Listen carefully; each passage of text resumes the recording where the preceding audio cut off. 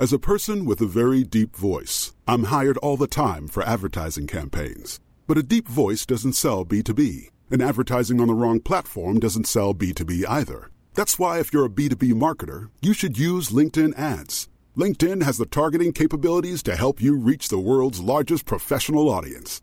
That's right, over 70 million decision makers all in one place. All the big wigs, then medium wigs, also small wigs who are on the path to becoming big wigs.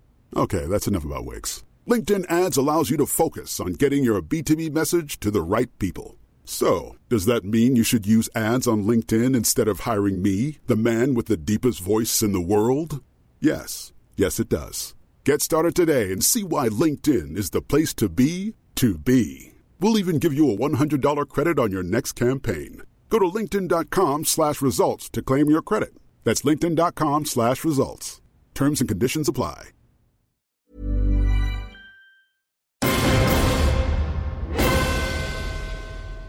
Hello everyone and welcome to God Culture! Game of Thrones is good. I can't believe you've got me to do this. As you might have guessed, I am not, unfortunately, Adam Cleary because he's the busiest man alive. But as always, I am joined by the great men Adam Wilborn and James Hunt for episode 4, season 4 of the Game of Thrones Roundup recap.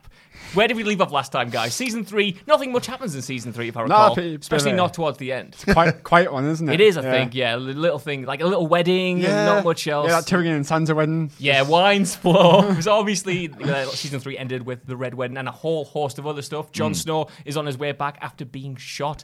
And so, guys, this holds a special place in my heart because season 4 was the time when I jumped onto the show properly. I'd caught up with it before, but this was the first time I watched it live.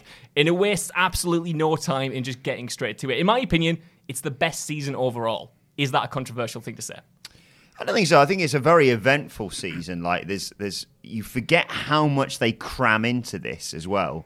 Like my notes here, just at the top, just says Joffrey dies. It's the one thing I really cannot wait to get onto because I really like rewatching it. I've been rewatching it all recently, and any time Joffrey has been Joffrey, I've out verbalized it. I've said, "Don't worry, he's going to die a really, really horrible death soon."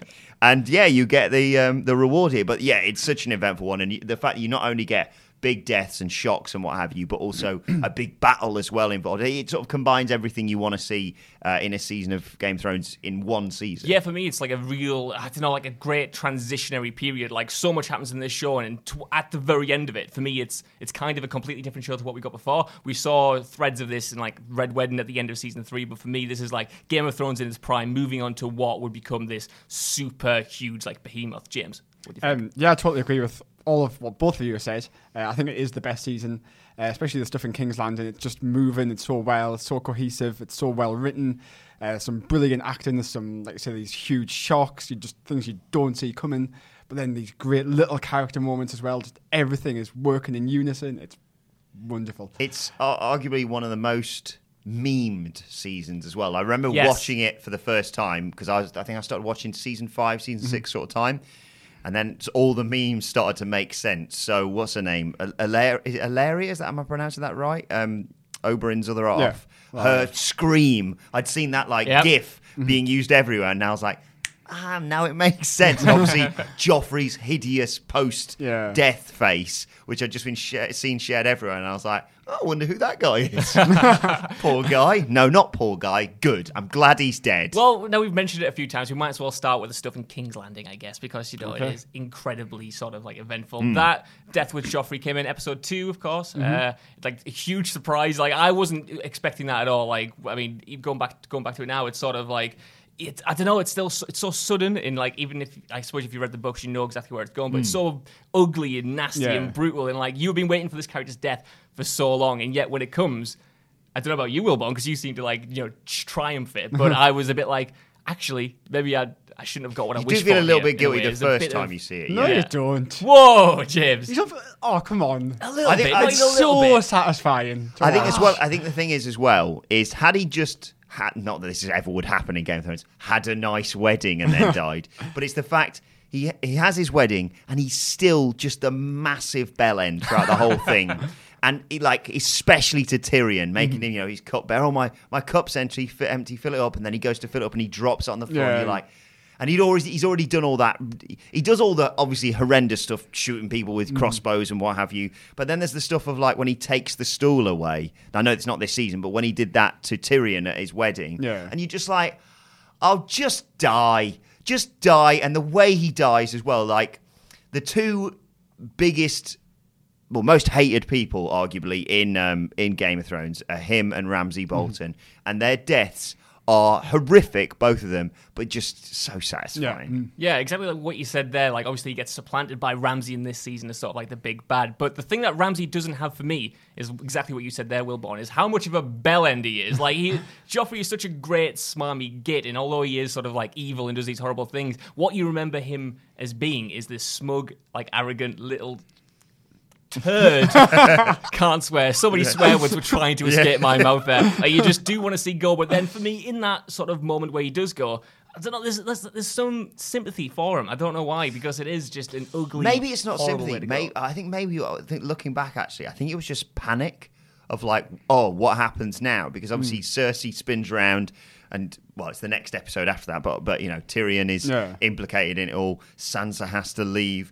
And there's this void at the, you know, right at the very top, which I don't think there's really... Well, there has been obviously with Robert, but it was a very different kind of void. Mm-hmm. And you just think, oh, God, what happens now? And are any people that I really care about going to get offed, basically? Yeah. And I think you're so scared about Tyrion, especially. Like, this is...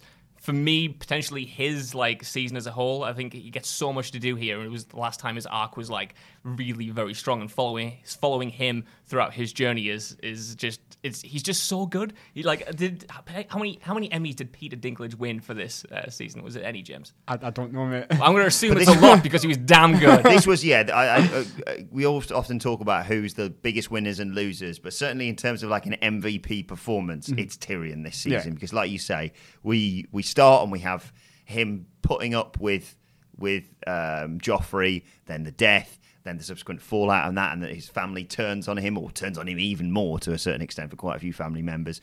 But then obviously throughout that season, I don't want to get too far ahead of ourselves here, but there's just the development of him as a character and interactions with so many different people, and then obviously his final acts in King's Landing, but I'm sure we'll get to that. Yeah, definitely. I mean, so simultaneously, I suppose, Jon is on his way back to Castle Black after spending so much time outwards, James. I don't know why I'm talking like this. I'm just trying to chat you up during these podcasts. You know, Cleary isn't here, so I just get to do what I want and just go divergent. Obviously, I think this is also a season where Jon sort of comes into his own as well. He does, for me, in his first 3 seasons, it's finding out who this character is. And for me, this is where, again, he kind of becomes like the hero, the star of the show, and heading back and like the turmoil between sort of like his loyalties and how that develops. I think this season, especially at the beginning, sort of, I don't know, it sows those seeds of what would later come on with like the mutiny and everything that happens in there. And I really love the sort of the conflict between like the wildlings in the lead up to it, like in this battle. What do you think about like sort of, I don't know, Jon Snow's arc in general?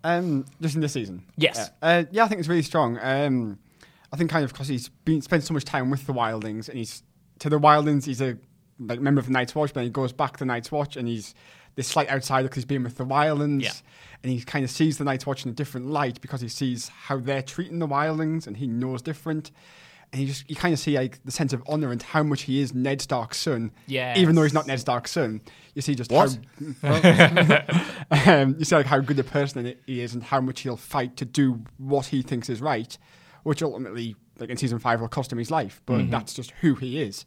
Yeah. I don't think it's too OTT to say arguably this is the first season where we see Jon seizes like become controller of his own destiny. Yes, obviously he left the wildlings and we had all that, but this is the one where he actively makes a decision of right now I've gone back to the Night's Watch, but no, I'm going to lead this army of people to go to Craster's Keep and fight back these mutineers. And then obviously we see all the stuff with him taking control in the battle, and then we see all the stuff with him going to volunteering to go and see Mance Rayder following the battle. I just think he's very proactive, let's say, in this season. And he also finds his arch nemesis and the ultimate enemy of the show, in my opinion, Ollie.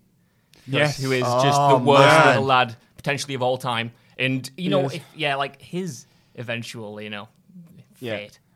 No sympathy for that, James. No sympathy for that. I agree. Yes. Although, like, you can't say you don't agree. Because you and I were sharing memes of Ollie as various terrible people throughout history recently. We hate him so much. And you and I are watching the latest season pretty much simultaneously at the same time. And last night I watched him get hanged. And you know, normally there's a lot of times where people die on screen and they put their dead face on the screen. And I'm not a huge fan of seeing someone who's dead and their face on screen, especially when they've been had their head chopped off or been, hung or whatever. His little face popped up last night, and I went, "Good, I'm glad you're dead." But yeah, here he kills Ygritte, of course. Yeah, and we see all that. And I get his motivations. His family's dead. I even said that last night. Just when I said, "I'm glad your parents are dead, and I'm glad you're dead now." Are you alone when this is going on, Will? No, you're just like, I'm glad you're dead. Mrs. is like, all right, well, calm it down a little bit. But yeah. I hate Ollie. I think, we all agree. He's the worst. Ollie. His little nod. Piss off, Ollie. That's his missus. I was watching that again just before I came in, and it made me. It ignited a rage in me that I thought was long since extinguished, guys. Like, it was genuinely. Do you ever get annoyed? I mean, maybe you only get this watching it back a second or third time because it's all so sudden. But this is the fight where obviously Pip and Gren die. Yeah. And I just sat there and went, these two have died and you're still alive. For you. Because you're hiding. Like, now we're on it. Where does the battle and the fight in general sort of rank up there in Game of Thrones greats for you guys? Good question, because I always had it a little bit lower down. When I first watched it, the Wall storyline was one that I thought was maybe a tad weaker. I didn't find that on rewatch, actually. I thought it was really strong still. And the action that you see, I've got like that. The scythe comes down. You've got that insane 360 shot. Yeah. Like shows all the action. Like, it's incredibly well filmed. Yeah. That side, I've literally written the words "that side" there because I forgot about it until when they unleashed it. Obviously, with all the wildlings climbing up the wall.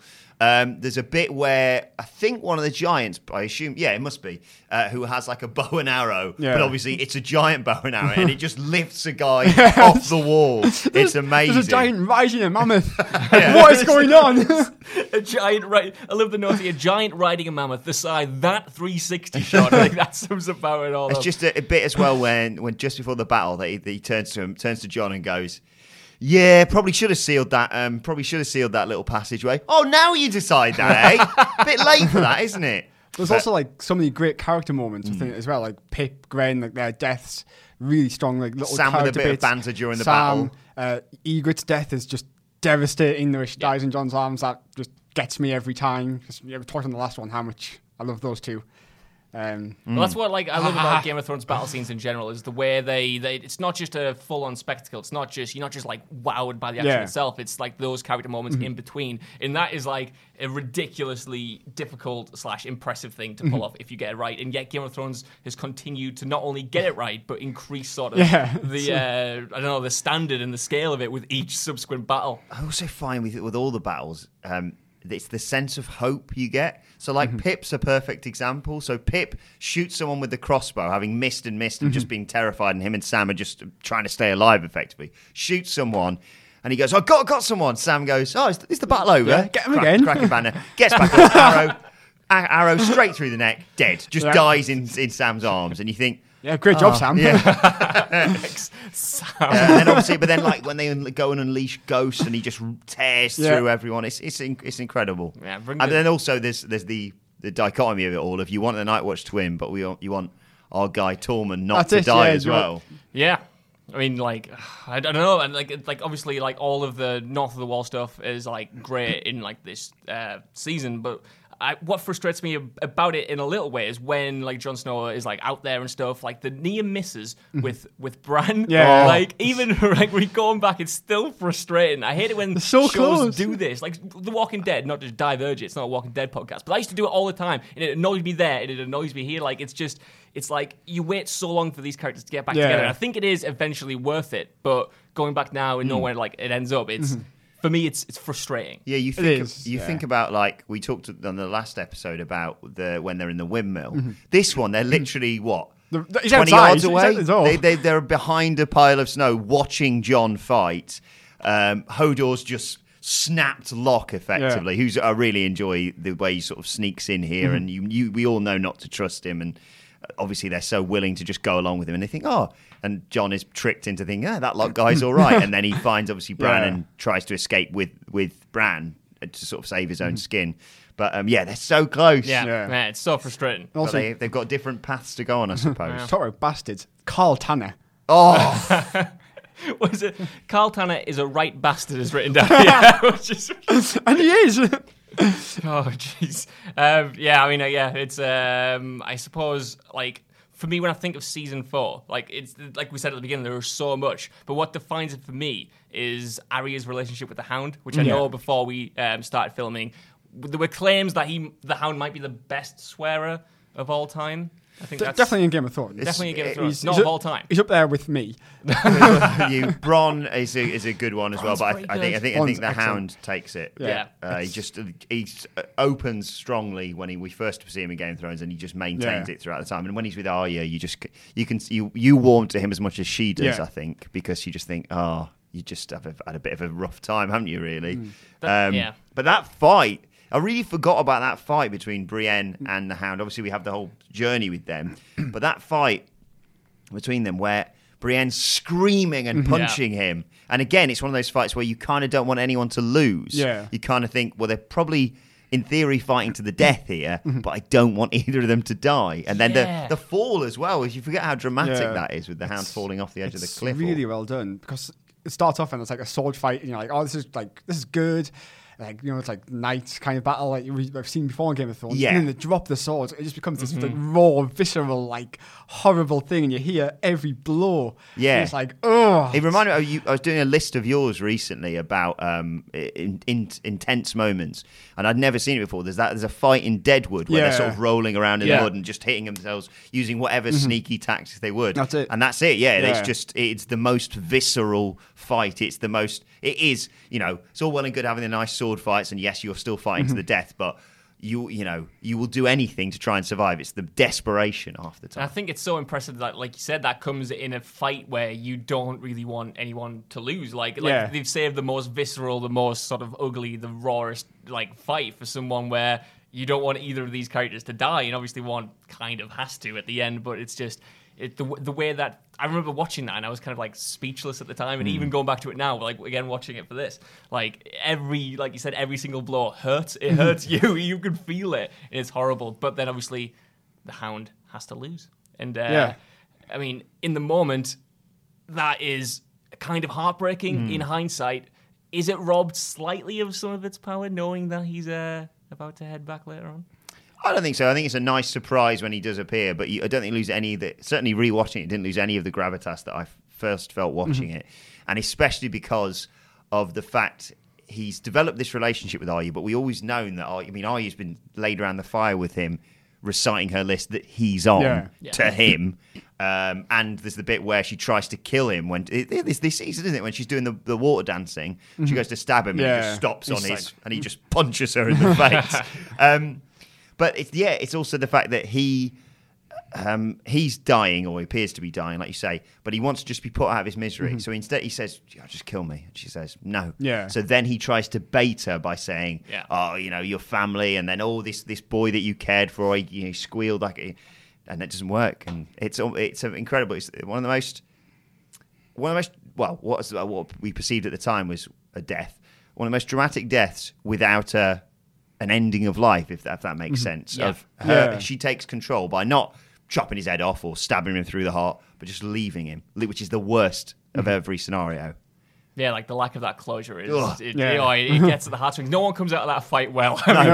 Pod's all right. Pod does okay, actually, doesn't he? You know what? Now you mentioned it, Pod's Actually, no, all right. because he gets a bollocking from Brienne. Because he's watched the fight, which has allowed Arya to leave for Bran. Right. Yeah, of course, no one comes out well. Yeah, obviously that's the end of Arya's, and the Hound's like great little bit of a like a bit of a banter holiday, Yeah, like, a little banter kind road of. trip, innit? A little bit. I could have honestly watched about 5 seasons of that. Yeah, if there was a spin-off show detailing every single minute of what just happened like there. every chick in the ear. And I could have watched that more than I watched Arya clean dead bodies like we do in the next season. For I think this is Arya's best season for me. Yeah.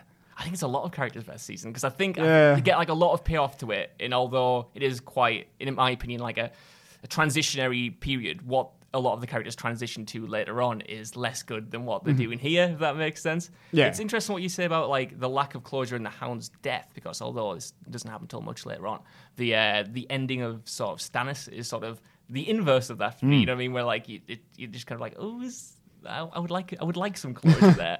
But Stannis' arc in this season, this was when I was coming around to him. He is kind of the worst still, but He is the worst. yeah.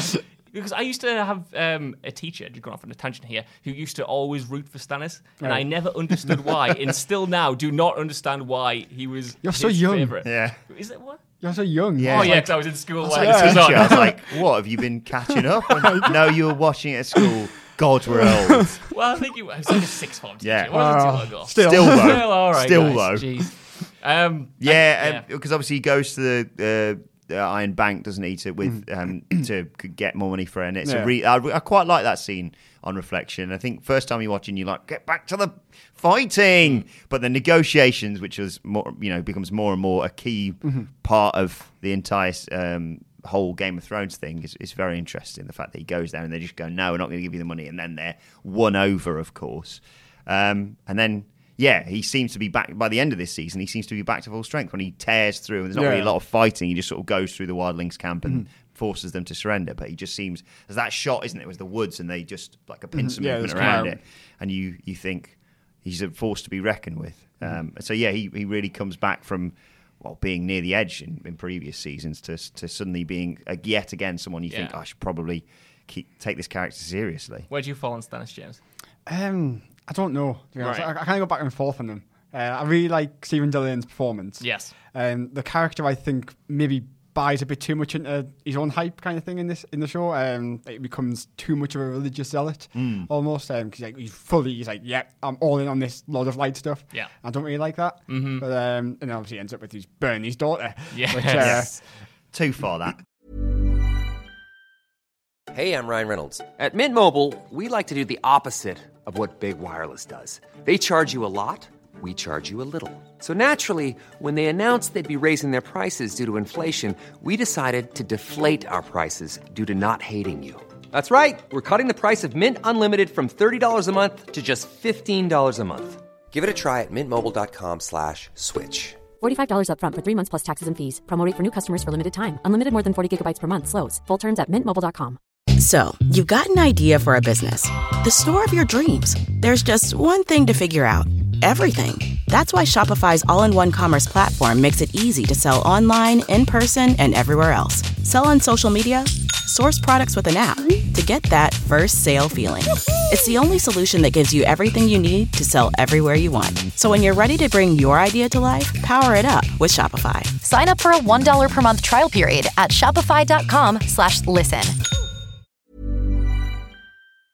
I'd Step say too so. far. Yeah, probably too far, Tony. Can reckon. I put forward an argument for the best single season character in Game of Thrones in Oberyn Martell? Yes. Yes. And I agree. I don't think there's not many, just off the top of my head, there's not many characters you can think of who certainly not like weren't brought in from the beginning and then just lasted a season or whatever, like Ned, for example.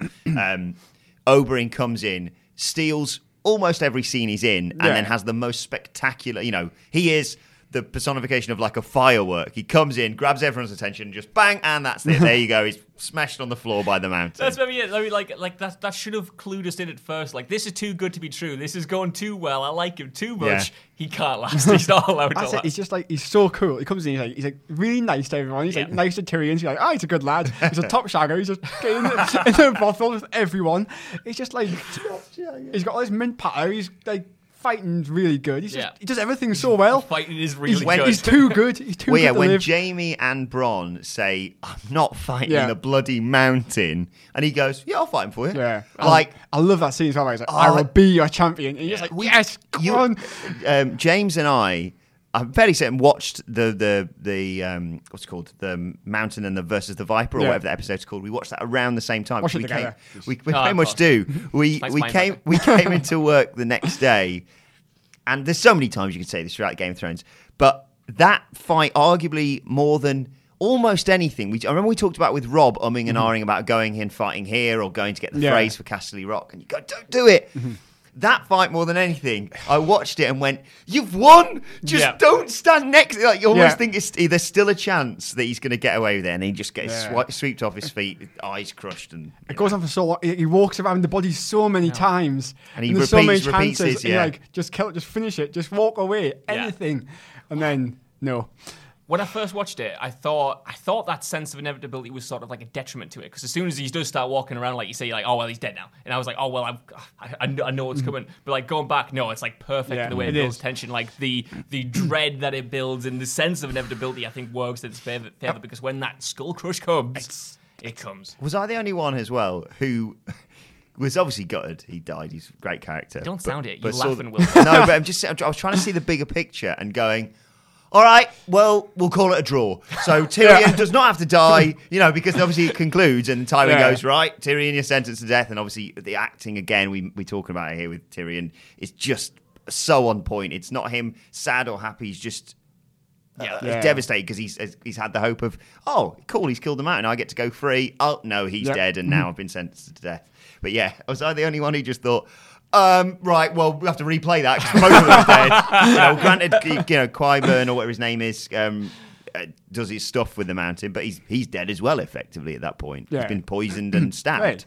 I'd have taken a draw. Like I think a draw's fair. Like, right. Yeah, I think like Tyrion's entire sort of trial by combat leading up to like sort of his like inevitable escape is I don't know, the backbone of the season maybe for me. Yeah, I think absolutely. everything with him is so good. And like you said, the sense of desperation, just deflation after that fight ends. It's just, for me, that was, even though no one is really safe in Game of Thrones, you kind of assumed at that point Tyrion was, because they were doing, at least I did, they were doing so much with him. It seemed like he had so much potential. He was a fan favorite. And I remember the wave of uncertainty that like just washed over me when that moment came. And I thought, whoa, I have no idea where this is going. I have no idea what's going on. And I think it threads into the remainder of the season just so well. Forgot what we've completely skipped past I was his whore, which is such a huge scene and quotable scene, according to me.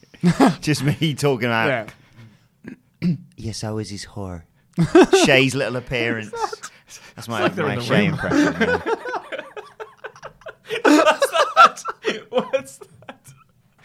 Talking about it, I don't think I can. But yeah, you see everyone like. Well, try and salvage this point. You see, point. people stand up and testify against Tyrion, and we see all the usual characters pop up, and then when she appears, it's just. You feel as bad as Tyrion, it's heartbreaking, don't you? Because she's left. She's left. What end of last season, beginning of this season? She's sent off. It must have been end of last season. She's sent off on a ship, and. No, it wasn't. It was this season because, of course, she's pointed out by Cersei at the wedding. But yeah, you almost think, well, that's the end of that character. I'll never see her again. And then it's such a surprise when she shows up and says what she says. Obviously, and then you get Tyrion's speech, which for me I think is the best acted moment in the entire show. I did not kill him, but I wish that I had the old. I wish I had enough poison for the lot of you. Like that speech is just the ferocity, the anger, the fact that his entire life has kind of really been building to that moment and that outpouring. And you forget, prior to Shay and that speech, I completely forgot about this until I rewatched it. Jamie's been in to see him and said, look, plead guilty or whatever, and we'll go to the wall. You'll go to the wall, but blah, blah, Father will look after us, sort of thing. And that's the straw that broke the camel's back, almost. I love Jamie and Tyrion's relationship throughout the entire show is obviously really great, but I love the way it sort of like develops over like this season. Like you can sort of see, I don't know, Jamie's just like in that scene, like he's like kind of like just pleading with him. Like there is just there's like that bond there for me. Like I don't know, it's that family is such a terror throughout, and it's like I like to cling on to any little bit of hope or sort of not sentimentality. That's far too kind for what it is. But I don't know. I like what they do with those characters in those scenes. At the same time, though, like the crossbow moment that comes right at the very end is another in a series of turning points in the season 4. That was another moment where I was like, okay, everything's changed. Yeah, everything's changed. There's no coming back for this. It's like the point for me. That episode, for some reason, it's when you see Varys on the boat, like just going. For me, I was just thinking, this is the point of no return. This is everything has escalated to a boiling point. In this world will never ever be the same again.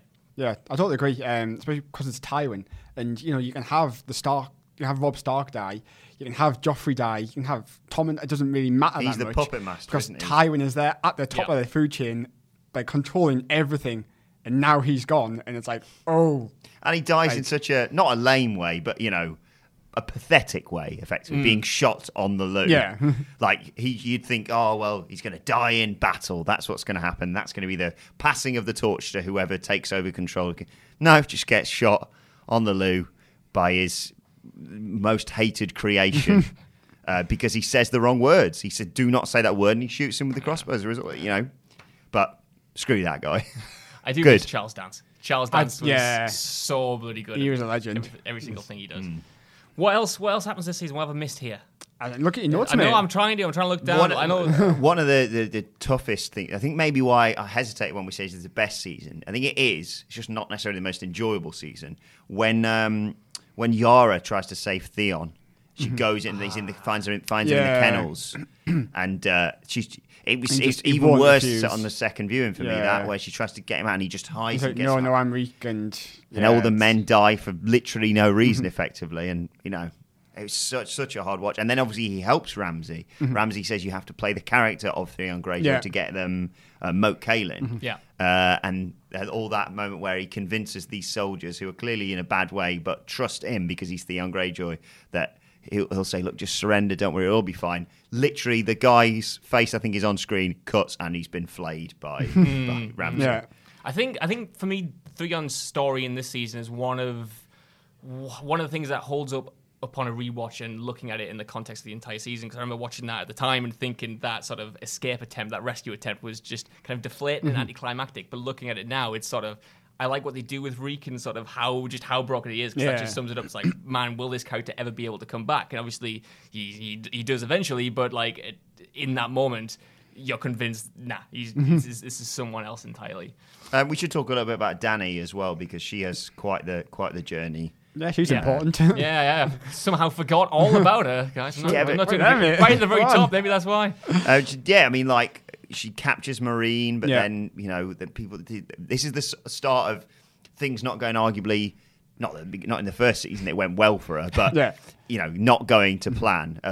The plan was we go here, we free these people, and then we go to King's Landing. Yeah. And then suddenly it starts to catch up on her that she can't just go to a city, free all the slaves, move on, and not expect the slavers or someone else to try and seize that power that there's going to be in a vacuum. Yeah, and it's all about, like, she's got to learn to become a leader, because she's just been a freer of slaves, which is great. She's doing a good thing. Yeah. But she just has to learn how to lead, and that comes in Marine, which gets maybe a little frustrating at times later down the line when she kind of disappears and you're left with Tyrion and all that stuff going on. But I think it's really good in this season. I really like the battle she has where they volunteer to represent her, but she says, oh no, I need you, Ser Jorah, you're my advisor. Yeah. And she goes, do you want a horse? And he's like, no, I'm good.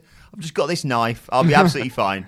And just kills him straight away. Yeah. It's fantastic. I like the drama with the dragons in this season, because this is when they start to become little horrible little bloodthirsty teenagers. I saw a video describing them as going through dragon puberty, which really made me laugh. I'd not thought about that before. Yeah, it's a great summary of it all, because they're suddenly like, God, leave me alone, Mom. God. Obviously, Dario's recast as well. Yes. Just like I have been... recast. Adam Cleary's been recast. What a downgrade that is, man. We've lost the exotic sexual Adam Cleary for the more typically handsome Josh Brown. I wonder where you're going with that. I don't know. But the dragons, I really like that, because it did seem relatively sort of, we just got dragons, we can control them, and then they solve all the problems initially, which is great initially. You're not complaining about that, but you don't want it to be that simplistic going forward. And the fact that they, you can't control them. If there's sheep just rambling about, they're obviously going to go and kill them, and that's almost the catalyst for all things going wrong. Is this the last great Dany season for a little while, or am I just talking out my bum when I say that? Because for me, after this season, things kind of become a little bit formulaic, a little bit repetitive. I don't know. For me, she doesn't seem as strong, does she, after this season in terms of an individual character? She does eventually, but there's a period after this where she's not making all the decisions straight away. Whereas in this season, and certainly in previous seasons, it's her director drafting and everyone just sort of going along with her. I think season 6 is really strong. Yeah. What comes in Marine afterwards I don't think it quite works. Also for the Sons of the Harpy and all that, I don't think that quite lands. Yeah. Probably because I don't have time to pack in. I mean, George R. R. Martin struggled with a lot of Marine stuff as well. So it does falter a bit. But in this season, especially with the dragon stuff and just when she's cheering them up and you really feel for the dragons, you feel for her. It's a really good moment. Yeah, it's I love the way it all plays into, like you said, that her proper growth into a leader, like having to struggle with a lot of the things she hasn't had to struggle before, and sort of just make some genuinely difficult decisions and not just have it be as cut and dry is what she's used to.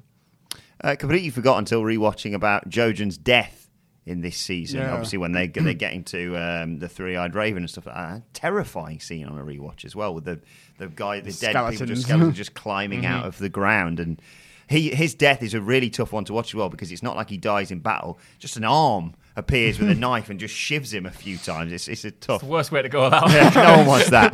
Better or worse than going on the toilet. Yeah, we should. Because sometimes we sit here and do biggest winners and losers, and I think it's an obvious thing to say, but people like Tywin and, well, arguably Jojen are the biggest losers here, because they die, but they die in such a terrible way. Yeah. That's it. I think this is the season of terrible, terrible deaths. No one dies gracefully in this season. Lysa through the moon door. Yeah. Great moment. Spectacular death. Yeah. And arguably, related to that, one of the biggest winners of this season is Littlefinger. Yep. He conspires with Lady Olenna to kill Joffrey, of course. And then he just manipulates everything around him. He gets Sansa away. He kills the jester that has got Sansa away from everything. So then he's the only one who knows all about it. He talks about that necklace that obviously has been involved in it. And then he's there just pulling strings and immediately marries Aunt Lysa when they get there. Yeah. Then just shoves her through the moon door, kisses Sansa, and he's effectively Lord of the Vale, pretty much. He's having a great time, isn't he? He is. We're not. I hate watching him he's kiss the worst. Sansa, It's horrible, isn't it? It is rank. It's not good. I think that's just about everything. So biggest winners? I'd say Littlefinger, because I think Tyrion wins in terms of, but he's in a deep, deep hole. He comes back to zero rather than really elevating his position anymore, and obviously has to leave his home. Yeah. Oh yeah. On the other hand, he has to leave at home too. But I think that comes with a sense of real freedom and excitement that doesn't really get delivered on. But when she's sailing on that Braavos, I'm like, that's awesome. Yeah. That's all she's been through. So I think she has a big win. Dragons lose. Shoved in a vault at the end. Yeah. Poor guys. It's not really fair. Anyway, I want to know what you guys think down in the comments below. Is season 4 the best one? I think that's what I've sort of come to the conclusion on. But I want to know what you guys think down in the comments. As always, well, not as always. Let me sign up for this. As always, I've been Josh, but one time I've been Josh and not As Adam always, Cleary. I've been Adam Cleary, recast as Josh Brown. But as always, you've been watching the Got Culture podcast with James Hunt and, of course, Adam Wilborn. We'll be back next week with season 5. Yeah. I don't know if you will be. I might not be back. Adam Cleveland will be back doing a better job than me. But we'll see you soon. Please tune in then. Please support Got Culture. Give us a like, share, subscribe, and we'll see you soon. Goodbye. Bye. Head over to Hulu this March, where our new shows and movies will keep you streaming all month long. Catch the acclaimed movie All of Us Strangers, starring Paul Mescal and Andrew Scott. Stream the new Hulu original limited series, We Were the Lucky Ones, with Joey King and Logan Lerman. And don't forget about Grey's Anatomy. Every Grey's episode ever is now streaming on Hulu. So, what are you waiting for? Go stream something new on Hulu. Botox Cosmetic, out of botulinum toxin A, FDA approved for over 20 years. So, talk to your specialist to see if Botox Cosmetic is right for you. For full prescribing information, including boxed warning, visit BotoxCosmetic.com or call 877-351-0300. Remember to ask for Botox Cosmetic by name. To see for yourself and learn more, visit BotoxCosmetic.com. That's BotoxCosmetic.com.